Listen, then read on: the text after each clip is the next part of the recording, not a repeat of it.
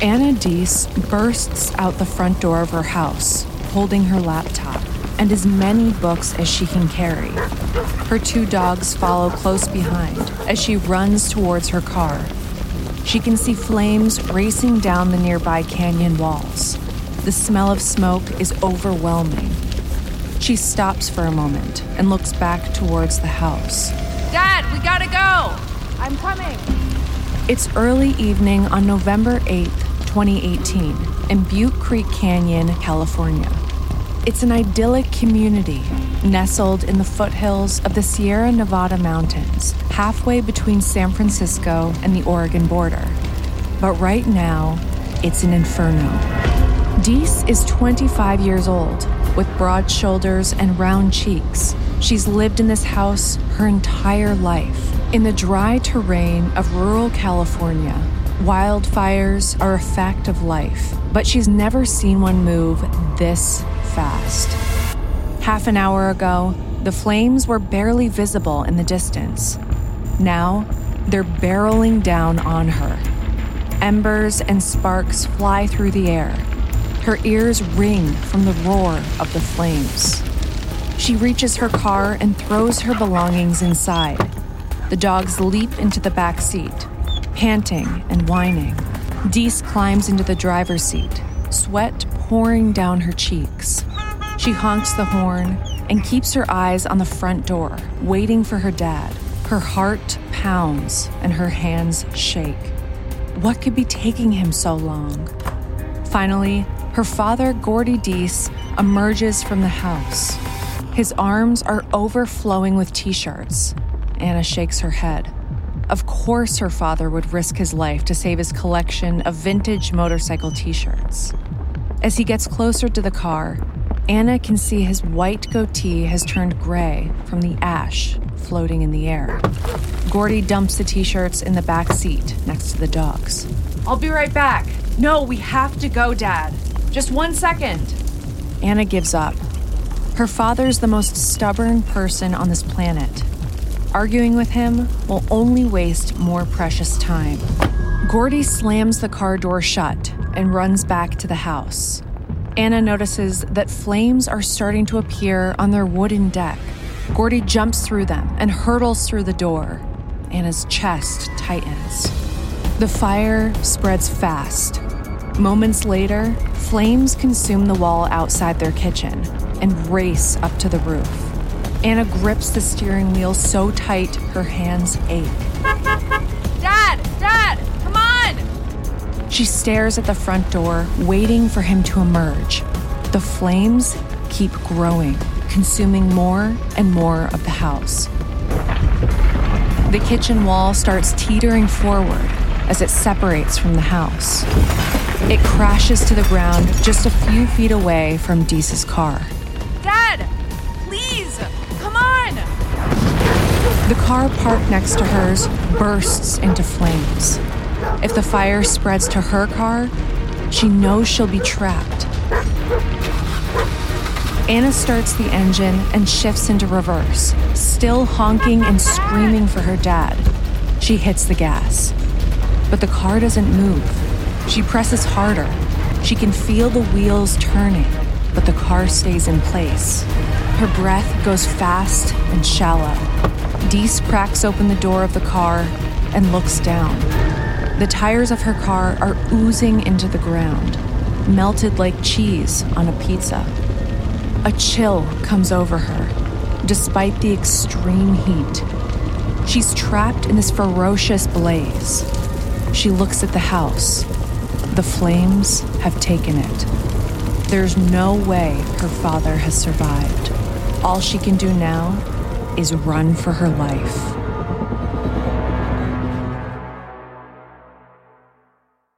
We're sponsored by Nordic Naturals, the #1 selling fish oil brand in the US. Did you know that more than 80% of Americans don't get enough omega-3 fats in their diet? But with Nordic Naturals, that won't be you.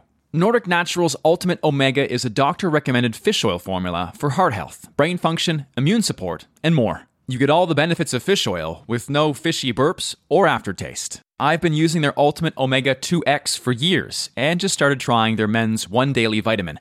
Still to this day, Nordic Naturals is the only supplement I go to, and I often travel with the bottles. Shop today at Nordic.com and use the promo code ATO for 20% off. That's Nordic.com, promo code ATO for 20% off. These statements have not been evaluated by the Food and Drug Administration. This product is not intended to diagnose, treat, cure, or prevent any disease. Apple Card is the perfect cashback rewards credit card. You earn up to 3% daily cash on every purchase every day. That's 3% on your favorite products at Apple, 2% on all other Apple Card with Apple Pay purchases, and 1% on anything you buy with your titanium Apple Card or virtual card number. Visit apple.co/card calculator to see how much you can earn. Apple Card issued by Goldman Sachs Bank USA, Salt Lake City branch, subject to credit approval. Terms apply. From Wondery, I'm Cassie DePeckle, and this is Against the Odds.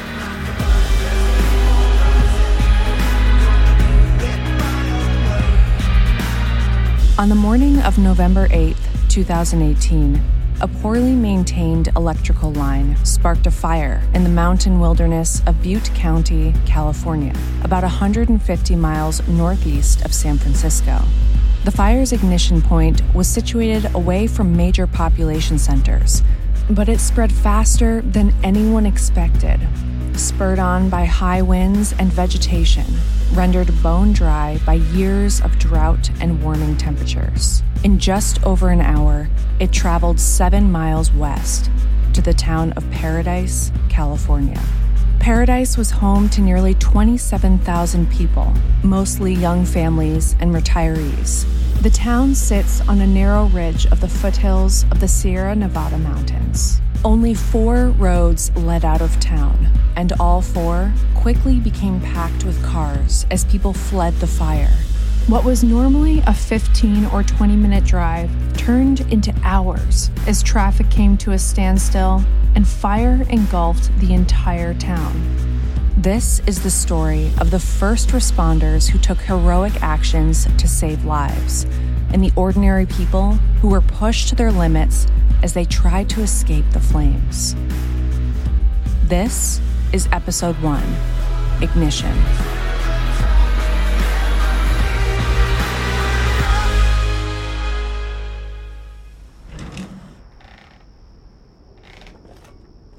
Lon Walker rummages in his old dresser to get a pair of socks.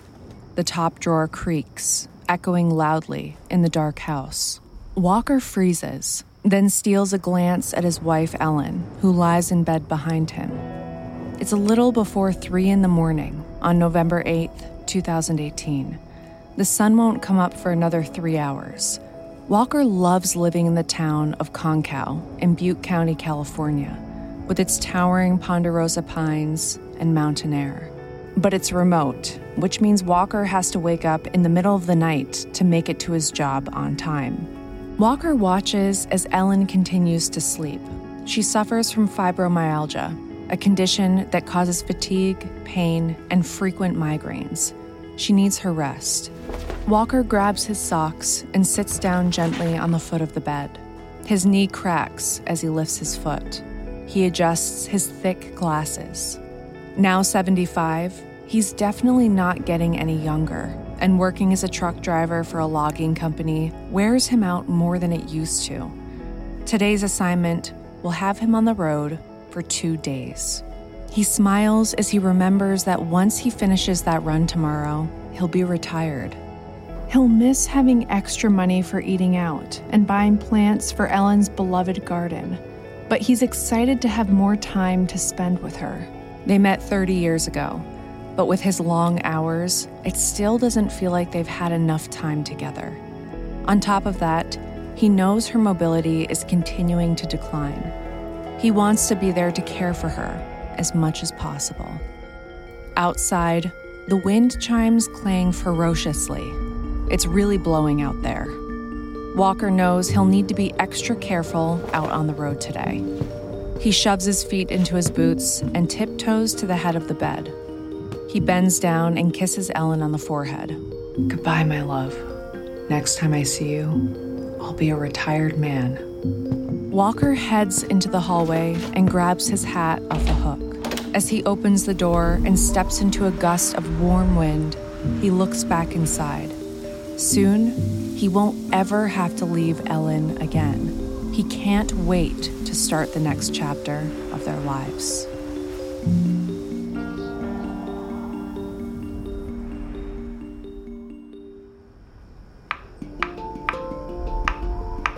Matt McKenzie stands in the kitchen of his fire station, expertly dicing red potatoes into dime-sized pieces, perfect for corned beef hash, his specialty. McKenzie is 42, with short white hair and a round, boyish face. He became a captain 4 years ago, and now leads Station 36 in Butte County, California. As a captain, he isn't required to cook breakfast for his crew, but he has a reputation to uphold. He's not ceding the title of best station chef in the county just because he got a promotion. McKenzie dumps the potatoes into a bowl of water to ensure they don't turn brown and moves on to chopping green peppers. He steals a glance at his cell phone, which sits face up on the counter, almost 6:30 a.m. Usually the crew wakes up at 6:15 sharp, but it's November 8th, past what is typically the worst of wildfire season. All they have scheduled today is a training hike in the afternoon, so McKenzie is letting his crew rest. This year's wildfire season was the worst in California's recorded history. 6 firefighters in the state died. McKenzie knows the danger isn't past. The drought that fueled the destructive season shows no signs of abating. Technically, the rainy season started a month ago. There's just been no rain. And it may be November, but the weather this past week has been unusually warm. In fact, a red flag fire weather warning has been posted today for the county. But McKenzie isn't too worried about it. It's hard for him to imagine that a bad wildfire could get sparked this late in the year. The temporary firefighters who came in to give extra support during the fire season have already left. McKenzie is confident his men will be able to handle any challenge that might arise. Wind thumps against the windows. McKenzie's impressed that the rest of the firefighters can sleep through the ruckus. The wind woke him up just over an hour ago. As he starts removing the stem from another pepper, his phone lights up with an alert. The notification is from CAL FIRE's Emergency Command Center, which is 20 miles away in Oroville.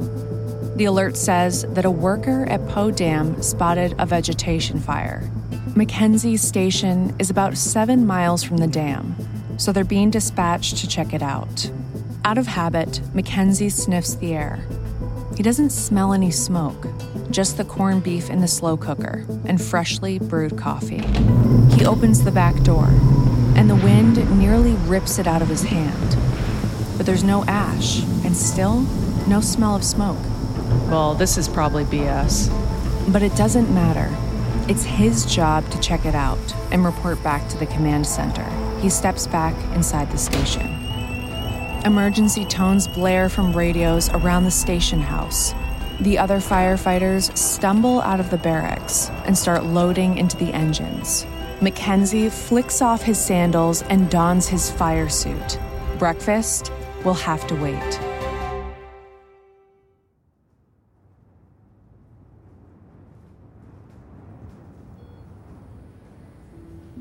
Rochelle Sanders stares at her son Lincoln as he nurses. She's sitting in a chair in the corner of the birthing suite at Feather River Hospital in Paradise, California.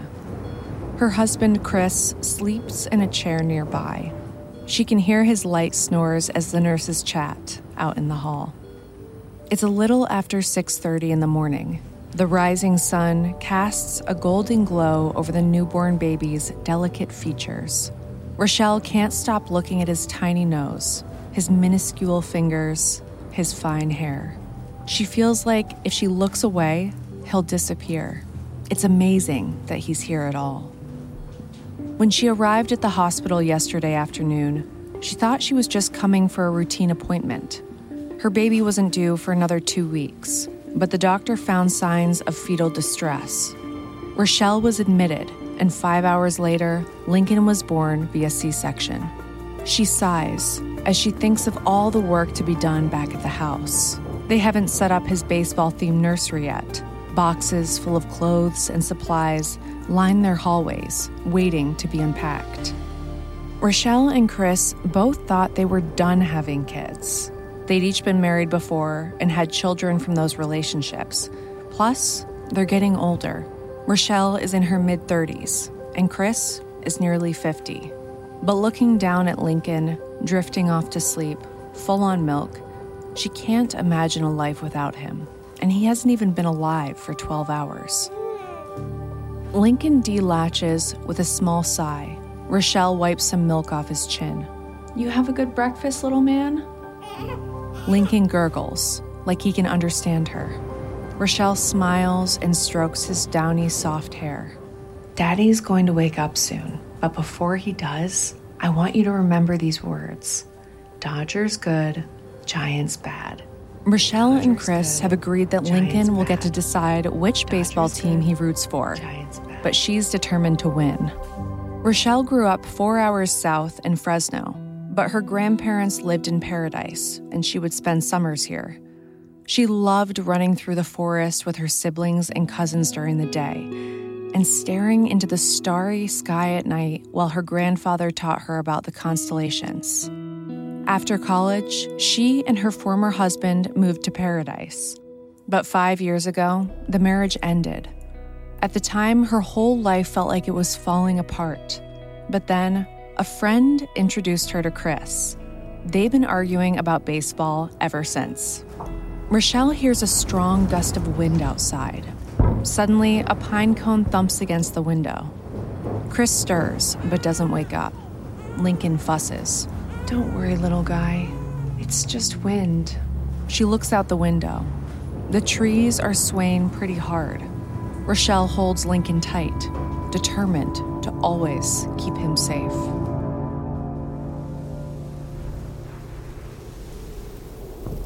Matt McKenzie leans out the window of his fire engine and scans the steep terrain that surrounds him. It's 6:43 a.m., 14 minutes after McKenzie got the alert on his phone.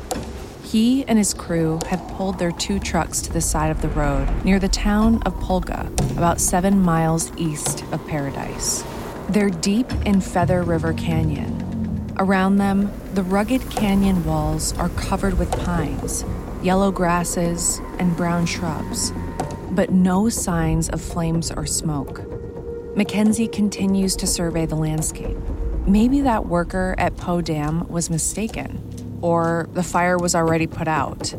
But then he hears a voice from the engine behind him. There, up top. McKenzie looks up near the top of the canyon wall and sees it. The flames are short, and the smoke pure white, signs that this is a low-intensity fire. Through the brush, he sees a transmission line and immediately wonders if that's what started the fire. McKenzie starts up the engine. "We need a better vantage point." He pulls out and heads north on the highway. A few minutes later, he pulls over at Pulga Bridges, where Highway 70 and a railroad span the Feather River. The second engine pulls up behind him. McKenzie looks north, up the canyon wall. The plume of smoke is growing. That's bad. But what's worse is the location of the burn. A crew member from the second engine approaches Mackenzie's truck. "What do you think? 10 acres burning right now?" Mackenzie nods. "If we could get to it, we'd put it out fast. But the only way up there is Camp Creek Road." The crew member grimaces, and Mackenzie understands why. Last summer, Mackenzie tried to drive up Camp Creek Road in his engine. It's a dirt track, so narrow that he scraped a side view mirror on the wall of the canyon. It took Mackenzie an hour to go a mile, and there were hardly any places where the truck could turn around. If they try to drive the engines up Camp Creek Road now, they could easily get stuck. He and his crew could try to carry hoses in on foot, but the dryness of the brush and the strength of the winds mean that the fire could quickly overwhelm them. The fire is manageable now, but they can't get to it. And the way the wind is blowing, Mackenzie knows it will spread quickly if left uncontained. They need to prepare for the bigger fire that could emerge. They need more resources. A lot more. Mackenzie pulls his radio out. Engine 2161 responding. We need 15 fire engines, 4 bulldozers, 2 water tenders, and some hand crews. Did you say 15 fire engines? That's affirmative. That's almost half our fleet. Yes, ma'am. This fire has the potential to be a major incident. He slides his radio back and watches the fire. There's a sinking feeling in his stomach and a repeating thought that he can't extinguish. This is going to be a bad one.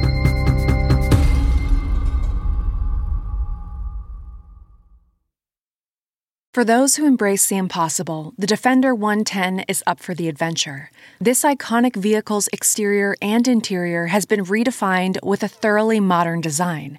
The Defender capability is legendary, whether you're facing off-road challenges or harsh weather conditions, letting you go further and do more. Plus, their durability has been tested to the extreme, and their impressive cargo capacity means more room for your gear. Powerful innovations like the intuitive driver display and their award-winning infotainment system help keep you connected. Ready for a wide range of adventures, the Defender family features the 2-door Defender 90, the Defender 110, and the Defender 130, which seats up to 8. Learn more at LandRoverUSA.com/Defender. We get support from Indeed. Hiring? Well, with Indeed, your search is over. Indeed leverages over 140 million qualifications and preferences every day to help you match with the perfect candidate. Plus, with over 350 million global monthly visitors, according to Indeed data, and an extended reach through Glassdoor, you'll get unparalleled access to job seekers. And Indeed doesn't just help you hire faster, they help you hire better. 93% of employers agree Indeed delivers the highest quality matches compared to other job sites, according to a recent Indeed survey. And listeners of this show will get a $75 sponsored job credit to get your jobs more visibility at Indeed.com/theodds. Just go to Indeed.com/theodds right now and support our show by saying you heard about Indeed on this podcast. Indeed.com/theodds. Terms and conditions apply. Need to hire? You need Indeed.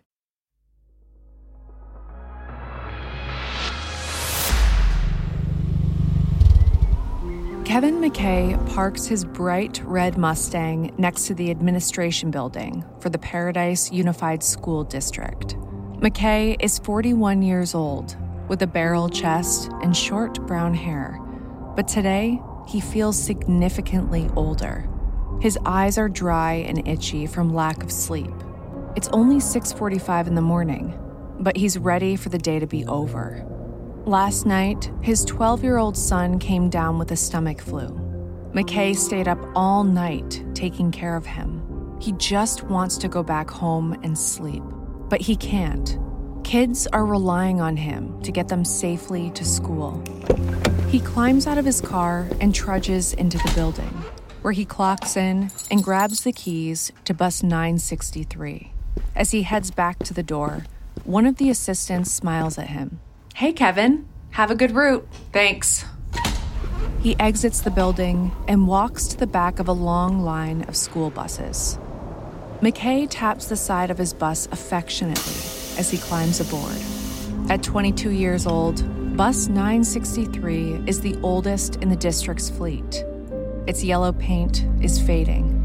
The vinyl that covers the seats is cracking. There's a spring that jabs into his back when he drives. But McKay feels an affinity for the aging vehicle. Maybe they're not at their peak, but they're both still chugging along. McKay grew up in Magalia, just north of Paradise. He graduated Paradise High School with good grades and as captain of the football team. He was planning on going to medical school, but during his sophomore year at nearby Chico State, his girlfriend got pregnant. McKay tried to stay in school after his daughter was born, but working overnights at a supermarket and going to class during the day was too much. He dropped out of college and moved back home to Magalia with his young family. Over the next 20 years, he worked at Walgreens stores all over Northern California, sometimes commuting 4 hours a day. When his father passed away last year, McKay decided he needed to make a change. He enrolled in community college with a plan to eventually teach history at Paradise High School, his alma mater. But he needed a job to support his family while he went back to school.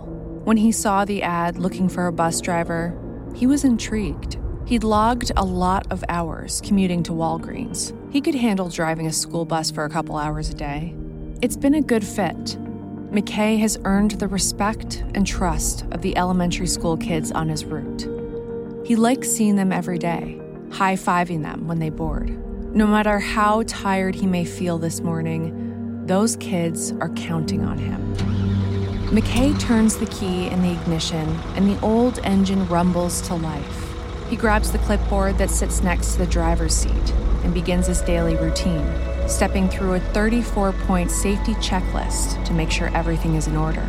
He pumps the brakes, checks the turn signals and windshield wipers, the oil and cooling fluid.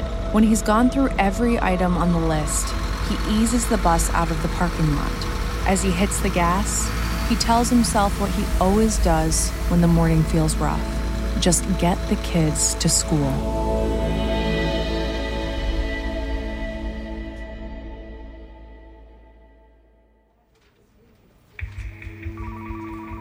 Beth Bowersox studies the wall of monitors in front of her as she sips on a cup of black tea.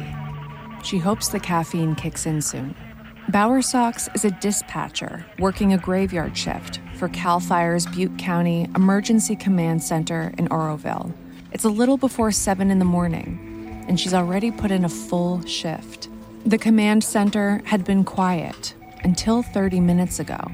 That's when someone reported a fire off Highway 70. Bowersox sprang into action. She worked with her captain to locate the fire on their mapping software and name it. They called it the Camp Incident due to its proximity to Camp Creek Road. She alerted the closest fire station, as well as the CAL FIRE battalion chief, and she agreed to stay on for another couple of hours to see it through. Bowersox is in her mid-30s with shoulder-length brown hair and sharp features. Both of Bowersox's parents were firefighters. Her mother was CAL FIRE's first female employee. Bowersox joined CAL FIRE as a seasonal firefighter right out of high school. She distinguished herself as a woman in a male-dominated field with her intelligence and her work ethic. She carried those assets over when she became a dispatcher. Bowersox takes another sip of tea and continues scanning the monitors. The screens are showing feeds from cameras positioned strategically around the county. They allow her to track fires and help coordinate responses. Any minute, the battalion chief will radio in asking for an update, and Bowersox wants to be prepared. When the call first came in, she was sure this fire would be put out easily. After all, it's November, and wildfires aren't a major issue in the region this late in the year. But now, watching the monitors, she's beginning to worry. She can see that the fire's heading west, and it's moving surprisingly fast. It's already threatening structures in Pulga, a privately owned ghost town near Poe Dam that can be rented out for corporate events and wellness retreats. If the fire keeps moving 2 miles west, it will enter Concow, a country town with a population of 800. Just a few miles west of Concow is the town that Bowersox calls home, Paradise, with its population of 27,000. Bowersox is concerned. There's only so much information she can glean from the camera feeds. She needs reports from the field to get a better handle on the situation. Bowersox approaches a colleague who is answering 911 calls from civilians. "What are people seeing out there?" Her colleague shrugs. "Honestly, nothing's come in." Bowersox breathes a sigh of relief. If civilians haven't reported it, then the fire must still be contained to a remote area. Fingers crossed we get lucky and this doesn't spread to the towns. Bowersox's radio chirps. It's the battalion chief. I'm at the field headquarters. What do we know? The fire's heading west. Crews are on their way. Still waiting for on-the-ground reports. I need to know 3 things. How big the fire is, how fast it's spreading, and how close it is to structures. Bowersox promises to relay information as soon as she gets it. Moments later, the calls start coming in. The ringing is almost deafening. Bowersox's hands go cold. The phones lighting up like this can only mean one thing. Civilians are calling 911. People in nearby communities must be seeing signs of the fire, or worse, the fire's already reached them. Bowersox takes a deep breath. She doesn't think she'll be staying for just a couple extra hours. She'll be here for the long haul.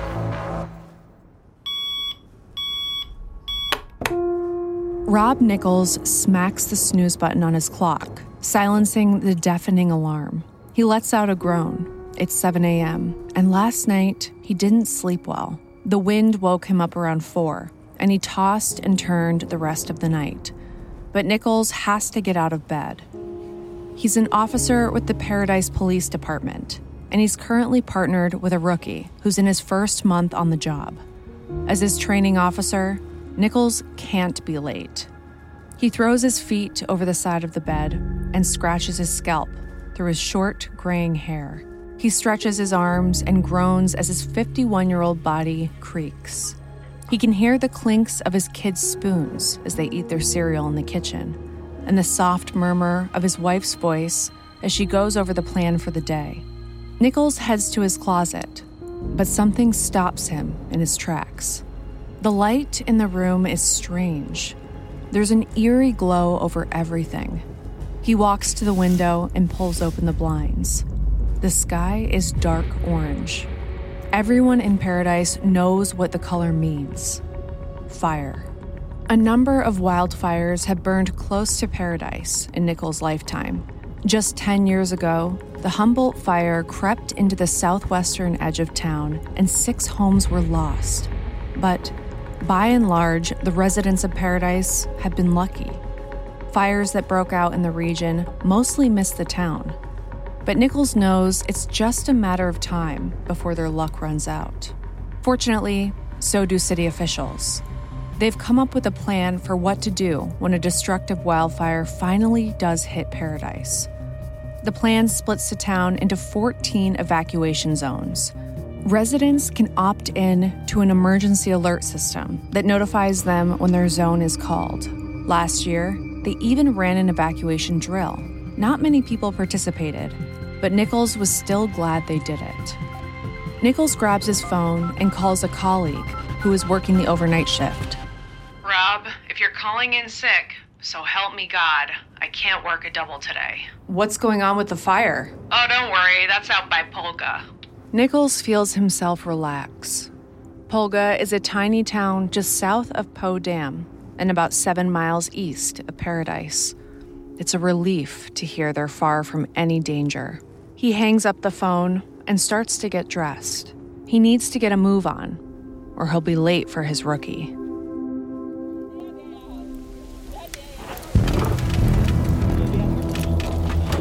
Firefighter Matt McKenzie picks up a lounge chair and flings it across the yard. Wooden patio furniture is easy kindling, and he wants it as far away from this cabin as possible. He's in Polga, a tiny town on the banks of the Feather River. It used to be an old gold rush town. Now, it's privately owned and rented out for wellness retreats. Fortunately, it's unoccupied today. It's 7:42 in the morning, an hour since he and his crew spotted the fire. Polga is close to the spot where the blaze broke out, and the fire has entered the town. Mackenzie and his crew will do all they can to save any structures in the path of the blaze. Mackenzie's prediction has come true. This fire has quickly transformed into a major incident. 2 miles west, the 800 residents of Concow have all been ordered to evacuate. A downed power line in the town has trapped a bus. The cameras the emergency command center uses to track the fire are going out, presumably melted by the heat. No one's quite sure of the perimeter of the fire. Mackenzie stops in front of a yoga hut. A stack of firewood sits just in front of it. Mackenzie takes each piece and tosses it as far away from the hut as he can. He's starting to feel like his efforts are futile. Sweat drips down his forehead. Mackenzie is jogging to the next cabin when his radio beeps.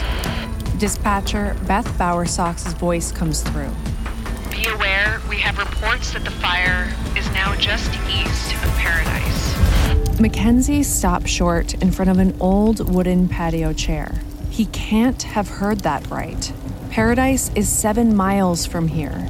He's never seen a fire move that fast. His thoughts fill with dread. There are almost 27,000 people in Paradise, with limited roads they can take to safety. If the fire makes it into Paradise and keeps spreading at this speed, the scale of devastation will be unimaginable.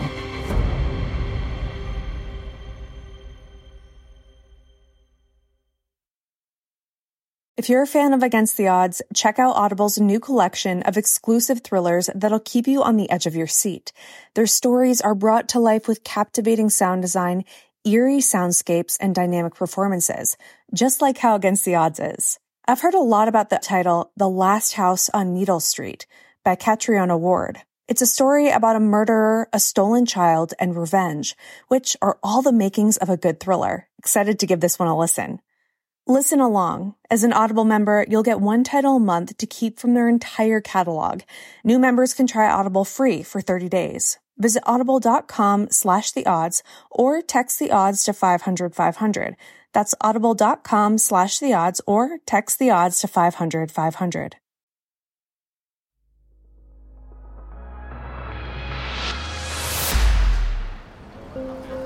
School bus driver Kevin McKay looks into the wide mirror above the windshield. He spots a 4th grader bashing his younger brother with his backpack. McKay whistles through his teeth, and the entire bus quiets. Charlie, knock it off. The 4th grader looks at McKay with a humbled frown. Sorry, Mr. McKay. McKay nods at him, accepting his apology. It's 7:43. The kids have been on edge all morning. McKay blames the loud wind and the orange sky. Reports have come through on his radio about a fire in Concow. That's several miles away, and there are no reports that the fire will hit Paradise. Still, McKay runs through his evacuation training in his head as he drives. He makes the final turn and pulls up in front of Ponderosa Elementary School in eastern Paradise. He gives each kid a high five as they exit the bus. All right, have a good day. Learn lots. When the bus is empty, McKay gets off to stretch his legs. The smell of cedar is overpowering. He sees a plume of smoke coming from the mountains just past the school. An ember floats through the air. Adrenaline surges through McKay's body. This fire seems a lot closer than Concow. McKay grabs the attention of a teacher walking by. Are you seeing this? Are we evacuating? The teacher shakes her head. No orders yet. We're just keeping all the kids inside and away from the smoke for now. McKay nods, but as another ember floats through the air, he gets a bad feeling. He's going to stay put, just in case.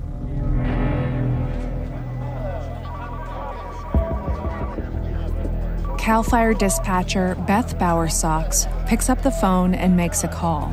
She needs every air tanker in Northern California deployed as soon as possible to help fight the camp incident. Air tankers are planes that can carry and drop thousands of gallons of water or fire retardant. Under normal circumstances, they're not called on until 24 hours after a fire ignites. But Bowersox knows there's nothing normal about this fire. It's 7:50 in the morning. The reports coming out of Concow are bad. Residents are fleeing, barely able to see where they're going due to the smoke. Multiple buildings are burning, and a few injuries have been reported. One of the other dispatchers, who's been fielding 911 calls, yells out, I got a call from Dreher Drive in Paradise. They can see spot fires on Sawmill Peak. Bowersox is stunned. She lives in Paradise and knows Sawmill Peak is in the wilderness just over a mile east of town. In less than 90 minutes, the fire has traveled 6 miles. Now, it's on the doorstep of Paradise. She lunges for the radio and relays the information to the battalion chief.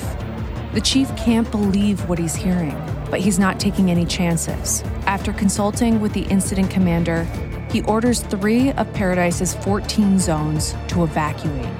Bowersox relays the order to the sheriff's department, who will take charge of activating the alert system and spreading the evacuation news to residents. As she gets off the radio, it hits her that her house and her 3 cats could soon be in danger.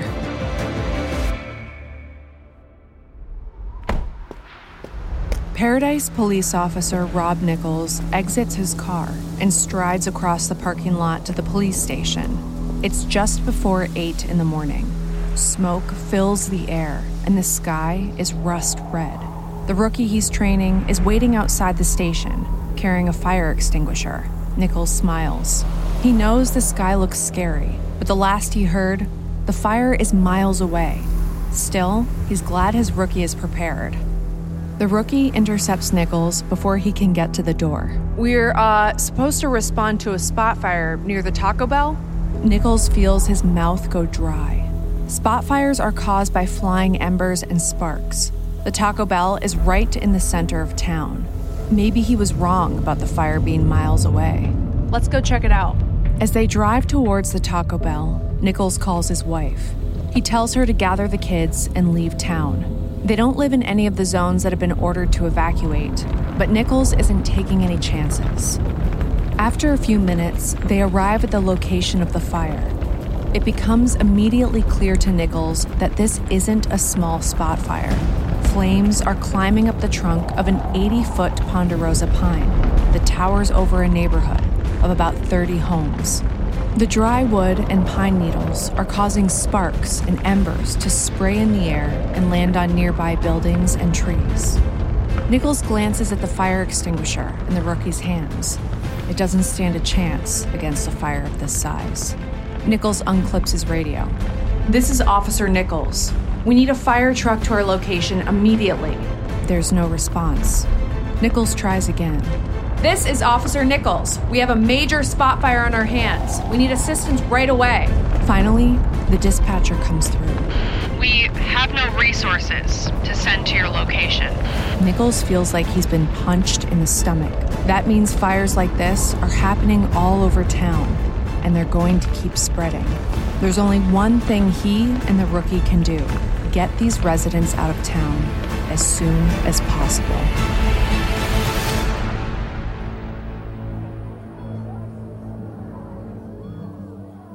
Rochelle Sanders rocks her newborn son Lincoln in her arms. She does her best to focus on the warmth of his skin against hers, the feel of his breath against her bicep. Anything to distract her from the pandemonium she can hear in the hallway outside her hospital room. It's a little before 8 in the morning. Rochelle knows there's a fire moving closer to Paradise, and they're preparing to evacuate the hospital.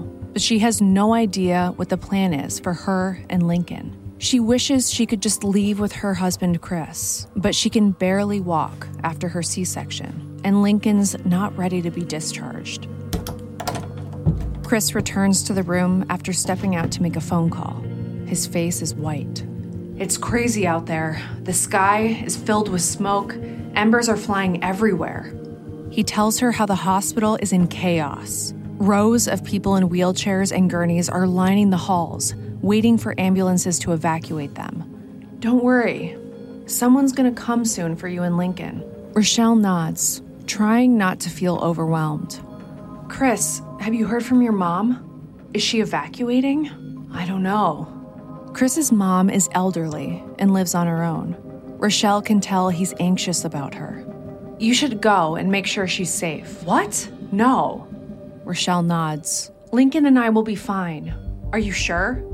Rochelle takes his hand. Just go. She needs you. Chris bends down and kisses Sanders. Call me when you're in the ambulance. Chris kisses the top of Lincoln's head before leaving. Rochelle watches him go, suddenly feeling very alone. She wonders when it will be their turn to evacuate. She caresses Lincoln's cheek and hopes they haven't been forgotten.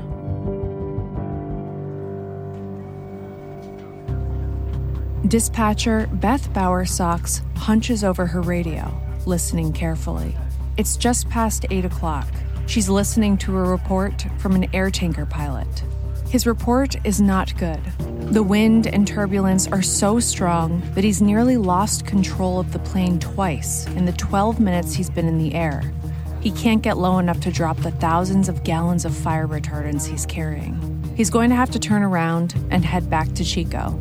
But he leaves them with one final warning from his bird's eye view. You're going to have a significant number of structures under threat in Paradise. Bowersox cringes. Paradise is her home, and this pilot has basically told her it's going to be destroyed. Her radio chirps to life again. A message comes in from the incident commander out in the field. Bowersox is ordered to issue evacuations for 4 more zones in Paradise. Half of the town will now be required to clear out. But Bowersox hesitates. It doesn't feel like enough. She's kept an ear on the dispatchers, fielding 911 calls. They're coming from all across Paradise. The fire is moving too fast. People are in danger in every zone. Bowersox's head swims. A voice in her head tells her she needs to get everyone out, now. But to order a town-wide evacuation would be to flout the chain of command. Not once has she defied orders in her 15-year career. She could be suspended, docked pay, maybe even fired. But she feels in her gut that if she doesn't take action, people will die. She takes a deep breath and turns to the dispatcher next to her. Tell the sheriff's office to evacuate all zones. That's not what the division chief ordered. I don't care. Do it. The dispatcher hesitates for a second, then leans into her radio and orders all 27,000 Paradise residents to evacuate now. Bowersox's heart beats rapidly. She hopes it's not too late.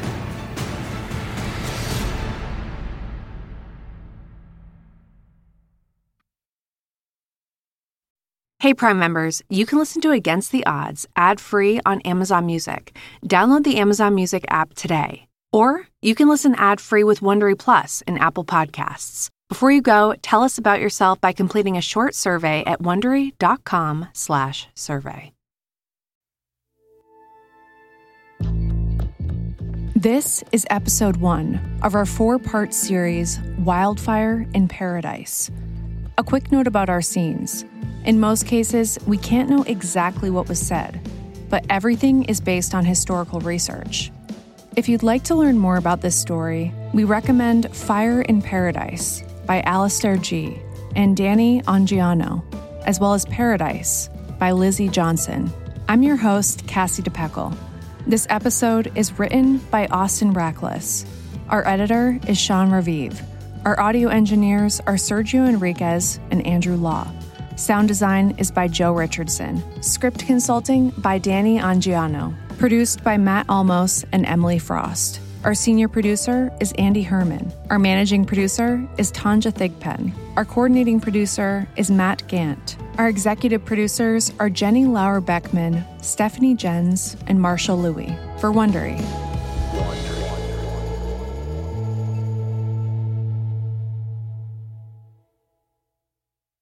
It's all a lighthearted nightmare on our podcast, Morbid. We're your hosts. I'm Alina Urquhart. And I'm Ash Kelly. And our show is part true crime, part spooky, and part comedy. The stories we cover are well-researched. He claimed and confessed to officially killing up to 28 people. With a touch of humor. I'd just like to go ahead and say that if there's no band called Malevolent Deity, that is pretty great. A dash of sarcasm and just garnished a bit with a little bit of cursing. This motherfucker Lied. Like a liar. Like a liar. And if you're a weirdo like us and love to cozy up to a creepy tale of the paranormal, Or you love to hop in the Wayback Machine and dissect the details of some of history's most notorious crimes, you should tune in to our podcast, Morbid. Follow Morbid on the Wondery app or wherever you get your podcasts. You can listen to episodes early and ad-free by joining Wondery Plus in the Wondery app or on Apple Podcasts.